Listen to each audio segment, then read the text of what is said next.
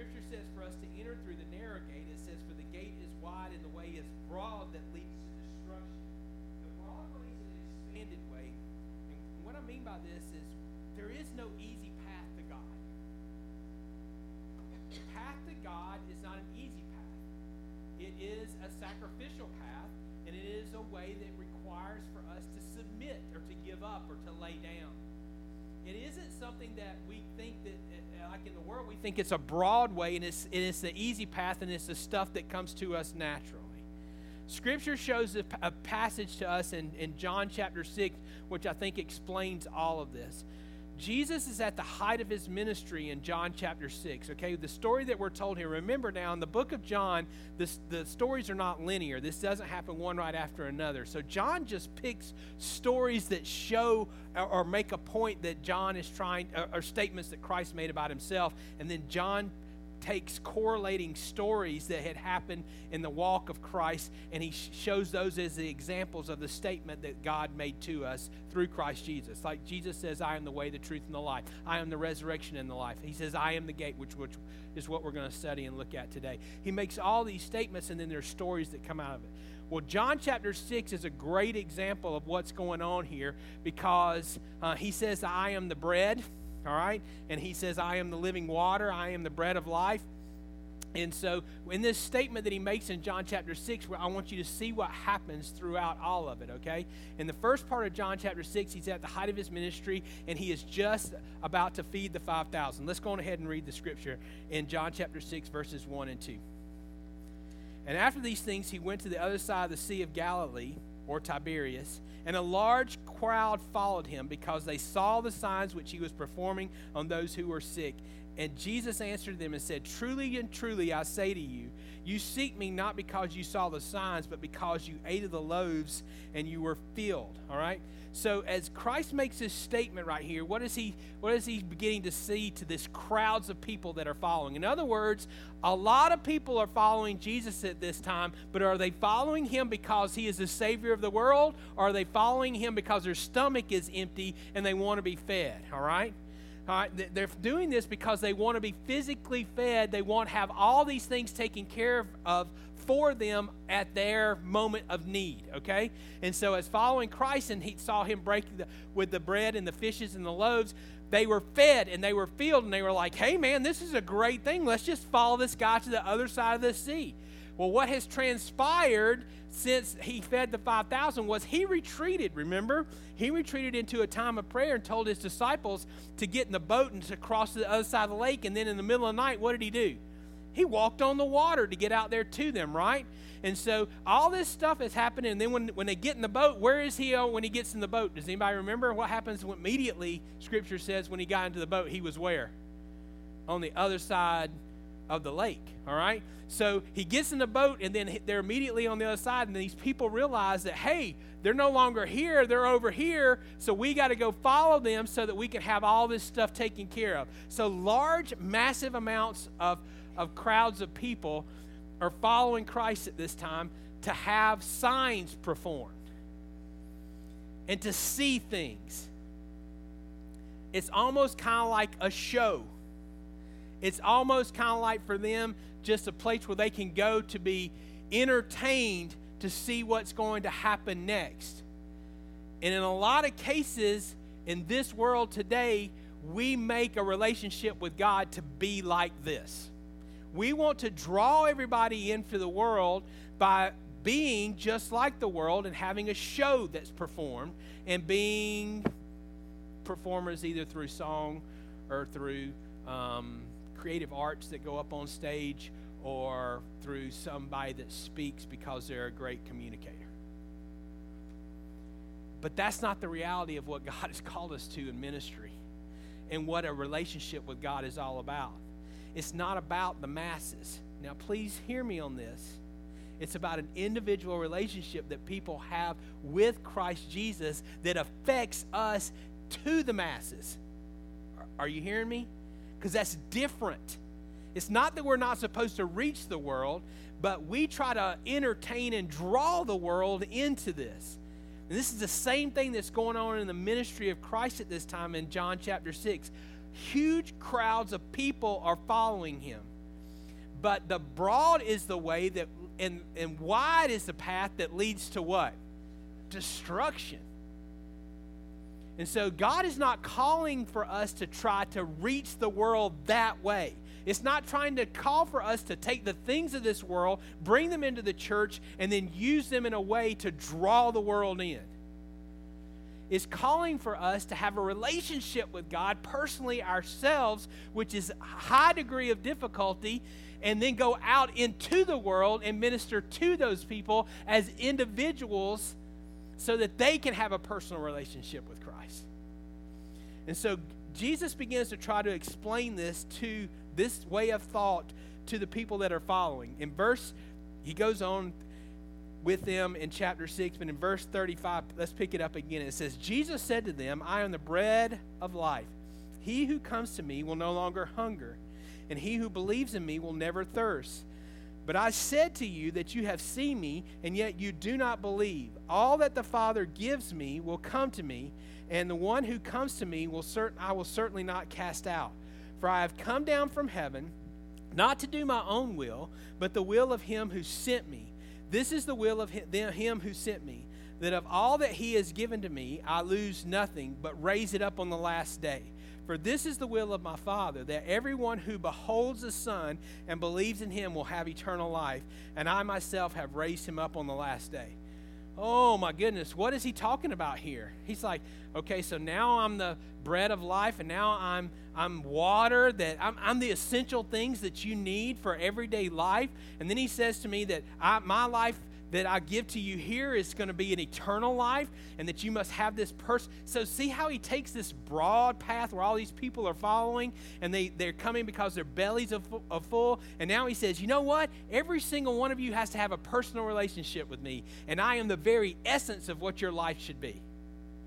That's a completely different story, is it not?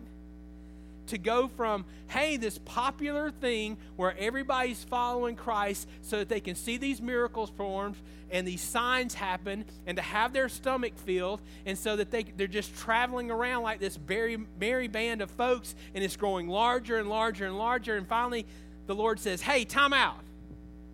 You guys need to understand what this is all about. And so he has a stark discussion with them, and he begins to tell them what really has to happen in our lives for us to truly be fully devoted followers of Christ. And I want you to know it's a huge wake-up call. It's a huge wake-up call for the people that are out there in the crowd, and it's a huge wake-up call for us here today. Because he says to us that it's about a relationship that I have with you. And my relationship with you determines how I flow out of you and what happens in your life and through your life. So he's saying it's all about me. I'm the very bread and the very water that you guys need and that I need for us to even exist. And that for you to come to me means that you have to lay down all of this and follow after me. So he begins to try to say this to them, and he starts to lay this groundwork. Let's pick it up again later in verses 60 and 61. And then as he begins to talk about this, I'm just going to tell you what transpires in the verses in between. He says, you must eat of my flesh and drink of my blood, talking about communion and the example of that. But they're going to eat of flesh and drink of blood and bread and water and the essentials of life. And this is not what I'm talking about. I came here so I could get some fish and some what? Some bread. I came here to see a miracle performed. I came here just to watch the show and be a part of it. And now Jesus has gotten really down and dirty with them, and he says, therefore, in verse 60, many of his disciples, when they heard this, said, this is a difficult statement. Who can listen to it? But Jesus, conscious that his disciples were grumbling at this, said to them, does this cause you to stumble? As a result, in verse 66, it says, many of his disciples withdrew and were not walking with him anymore. So Jesus said to the 12, you do not want to go away also, do you? And Simon Peter answered and said, Lord, to whom shall we go? You have the words of eternal life. We have believed and we have come to know that you are the Holy One of God. So guess what has happened? by the beginning of chapter 6 in John, you have massive amounts of people that are following Christ. He feeds 5,000. So, and by the time we get to the other side over here, we don't even know how many have followed over to the other side. So there's thousands of people that are following him. He begins to sit down and teach them about the true sacrifice of having a personal relationship with him himself, the Son of God, and what that truly means for them as individuals. And guess what happens by the end of chapter 6? Where are they? They are gone. Not only does it say that the crowd is gone, it says that many of his what have left? Disciples. His own followers. A disciple is a follower. So a lot of people that had been following him before he fed the 5,000 are at this point and said, I'm bailing, I'm out of here, this is too difficult, these statements, who can understand them? So finally he turns to the 12, his inner circle of 12 people, and he says, what do you think about this? And Peter, spokesman, stands up and says, Lord, we've left everything for you. We're going to continue to follow you. He didn't know what he was saying, did he? Did he understand truly what was going to be required of him by the time that Jesus gets to the cross? No, he didn't. But he was not willing to quit at that point, even though he did not understand every single bit of it.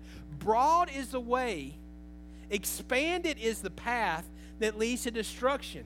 Jesus Christ did not go to the cross with thousands of people following him. By the time he gets to the cross, almost everybody has what? Walked away from him. His mama still loves him.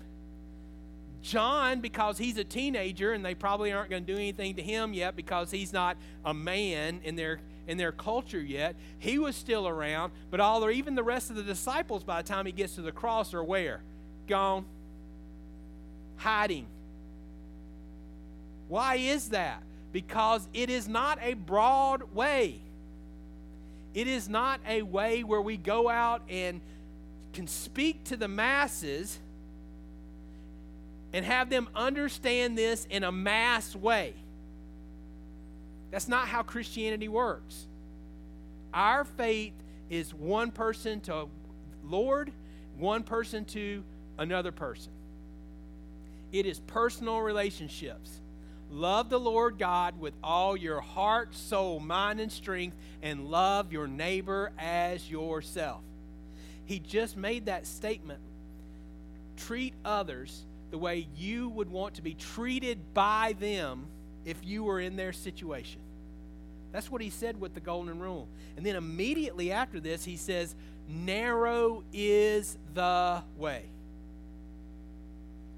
So when we see God move in our midst through great revival, that has come through great preparation of individuals. Do you get that? We think it's because someone's a great orator or because they're a great man. Billy Graham's a great man because he was strong in his relationship to God. He's not a great man because he was the best speaker in the world ever. He was a great messenger of God because he did what God told him to do, and he was faithful to that call. And God used him mightily. But if you ever read his autobiography, there are times of doubt. There are times where he is wondering what he's supposed to do, if he's going the right direction. Is he doing the right thing? Is that the same thing you feel? Is that the same thing I feel? Of course it is. God gives us what we need to know when we need to know it. And he walks us day by day, step by step in our life. That is not a broad way. A broad way is lengthy vision, able to see it all laid out before you. Narrow is the path. So let's learn more about this. So we see the Lord move from massive amounts of people following him to now by the end of John chapter 6, there's just a few people following. And it says the narrow is the passage. It's an exclusive way. And I don't know how to say this, but it's an inclusive exclusive. And what I mean by this is this. Jesus has just said in chapter 6 There's no one who's been given to me by God in my hand that shall ever come out of my hand. So if we are children of God, we are what? Children of God. There's no way that any of us are left behind, that He loses us, that we can fall out of our relationship with Him. If we are truly a follower of Christ, we are in the hand of God and we cannot come out of that. So it is inclusive. But it is exclusive in the way in which we come to God. Narrow is the gate. Narrow is the path. The narrow gate is Christ Himself. There is only one way to God.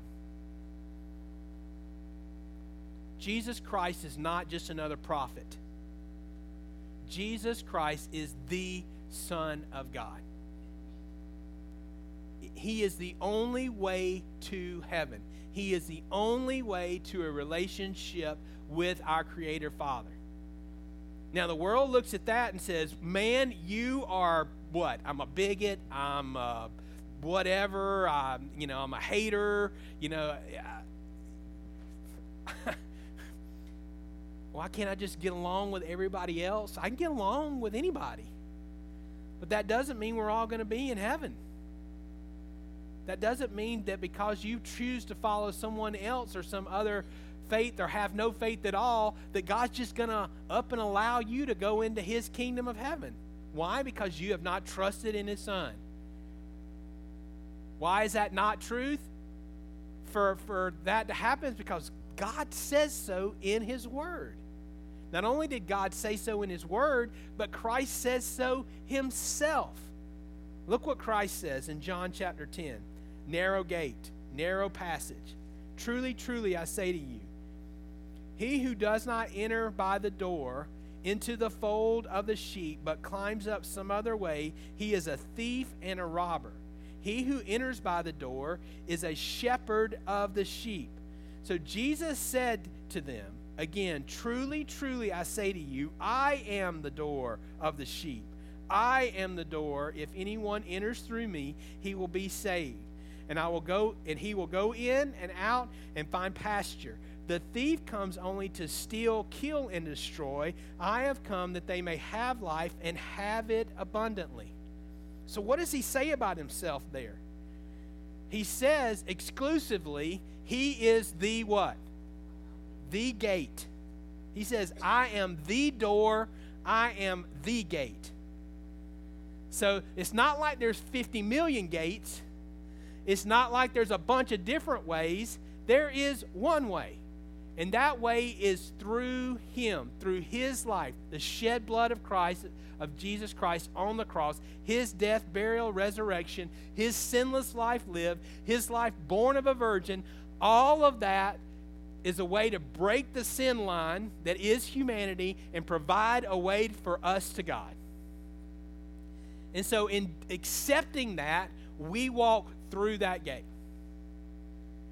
If you do not accept that and try to climb in some other way, you are a what?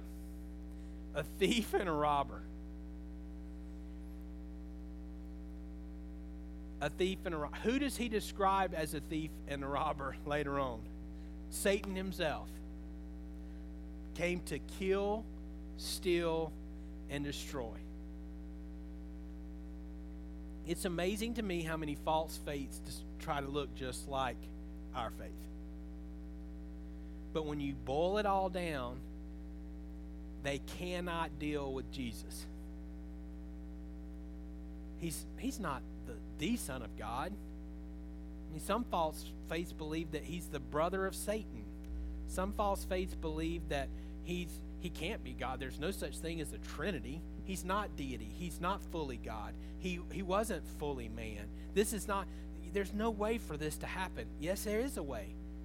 He is that way. He is the only way that God provided for us to reach an eternal life with Him in heaven. And so, why is the path narrow? The path is narrow because the gate is narrow. The gate is narrow because Christ Jesus is the only way to the Father. And then, look, if you don't believe, all of Scripture to me boils down to one passage. It's John 14:6. And it's in your Scripture. What does he say?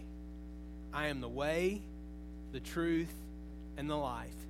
And no man comes to the Father except but through me.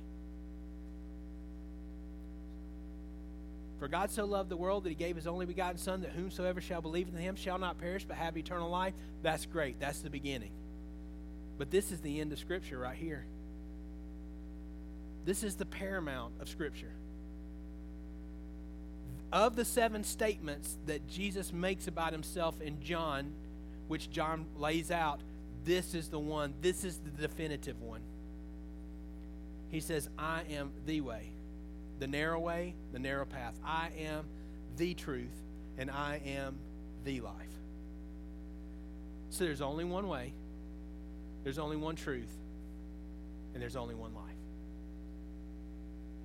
And this is what God has ordained for us. This is what Christ fulfills in us. Through the power and the presence of the Holy Spirit, through his relationship with us, through God, Creator, Redeemer. He justifies us. He makes us righteous. He makes us whole. I'm not righteous of my own self. I'm a sinner, saved by grace. This statement right here completes everything. Everything flows through this.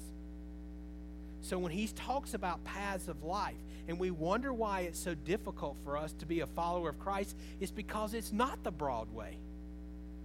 It's not the easy way. It's not the road that's laid out for everybody. It's the road less traveled. It enters through one gate.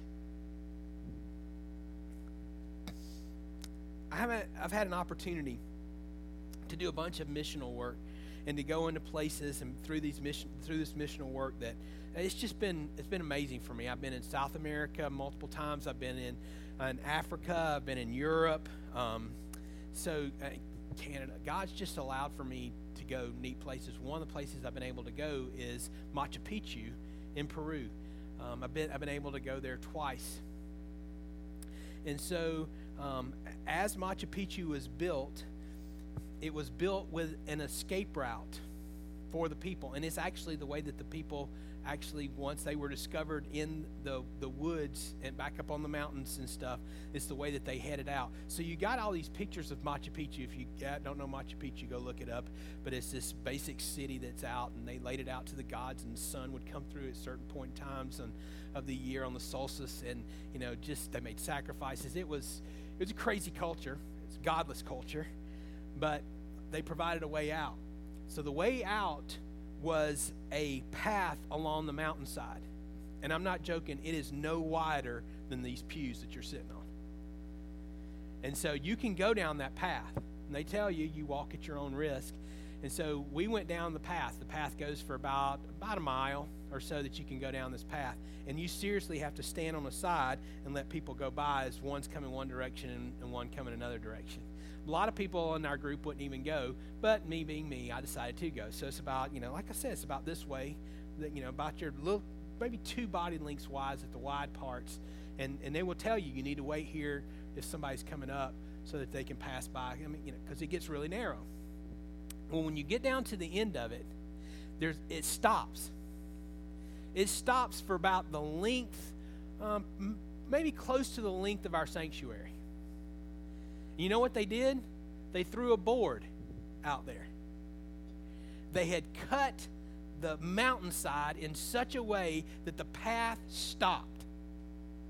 So they had built it out where it's like 1.5 to 2 feet. So they're going single file as they escape with all their women and children and everything that they possess, and they're headed out, and they cross on this board where they had hewn out the path where there's nothing on this mountainside. And then the last person over is supposed to do what? Throw the board over so nobody can follow them. And we got down all the way to the end, and I'm like, there is no way I'm walking on a board across that. But a lot of people are probably sitting here going, there's no way I'm walking down a path that's the size of my body on the side of a mountain where if I fell and slipped down, I could be down. It's thousands of feet down to the bottom. Tomorrow's like, why are you ever doing this? I didn't know that. I was taking out an extra insurance policy on you next time you go. But my point is it was an extremely narrow path. But it was the way for them to life. And when they knew that their life depended on it, every single one of them got on that path. And when they got to that section where it was cut out and they had to walk across a board to get to the other side, guess what they did to escape? They got on it. So when God calls for us to speak to somebody next to us about Him, and we go, I don't really know if I want to talk to this person about Jesus because they might get upset. We need to understand that degree of difficulty is nothing. And if they don't accept, you have done what God has told you to do, and you have fulfilled your responsibility. They have now heard the word. And right now, their life is on the broad path. And that end is destruction. It is death. And it is separation from the Father. What we have to give to them is the way, the truth, and the life. We don't ever get the opportunity to choose for someone else. Everyone has to make that choice. I can't deem my children to be Christians. I can exemplify it. I can teach them. I can share with them. But I can't make them. Everyone individually has to get down and walk that path on their own. And it's narrow. And in some places, it's one by one by one by one. So many times we want somebody walking beside us. So many times we want to hold somebody else's hand when we're going through the difficult times. But there are places in our life where God makes us walk single file. And we go one by one. Others have gone before us. Others have marked out the path. Others have worn it down. But we're still following it. And we have to go it ourselves. We need to know that on the other side, we have life. And it's not this life. It is life eternal. It's where the streets are paved with the precious jewels of this world. The good stuff here is the dirt road there.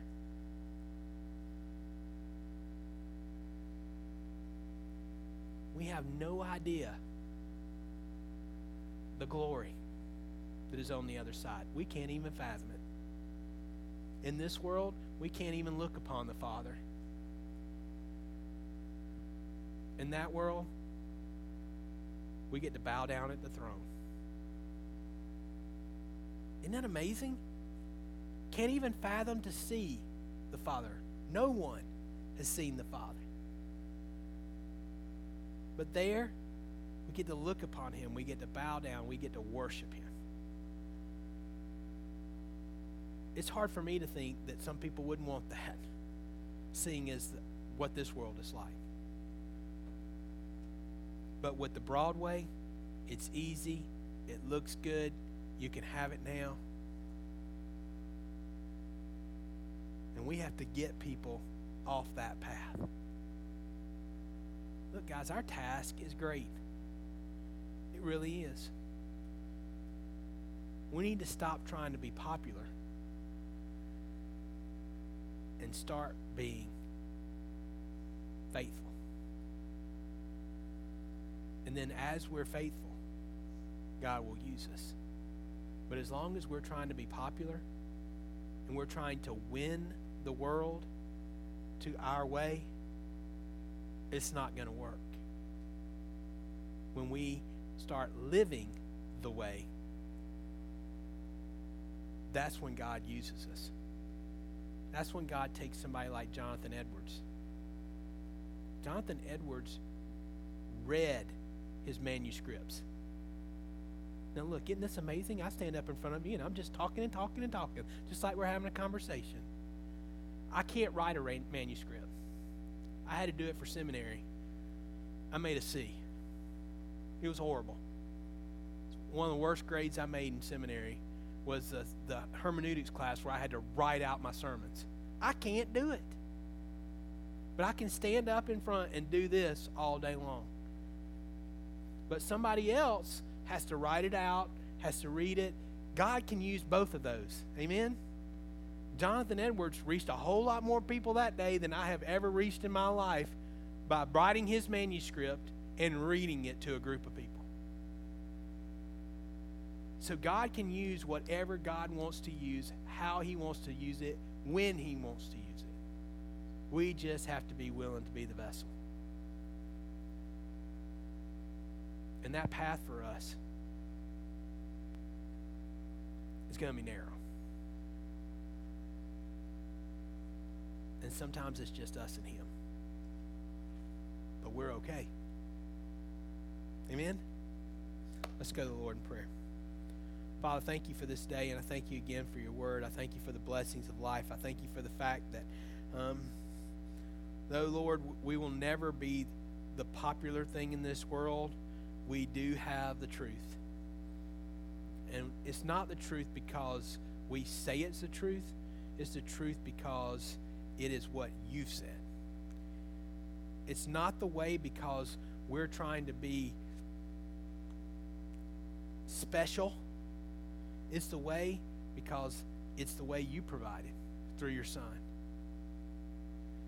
And it is life, not because we think we're better once we're believers and followers and our lives are perfect and everybody else's is not. It's the life because it's life eternal. And it's a life in your presence. And it's a life that we're created for. Help us to look for and attain to the higher things. The higher life. And to lay down and leave behind all of this stuff. And though none go with us, may we follow you. These things we pray. These things we ask in the name of Christ Jesus, our Savior and Lord. Amen. We're going to stand together and we're going to sing, and this is going to be an opportunity and a time for you to decide how you're living, what you're following, what your path is. Right now, guess what? It said that a lot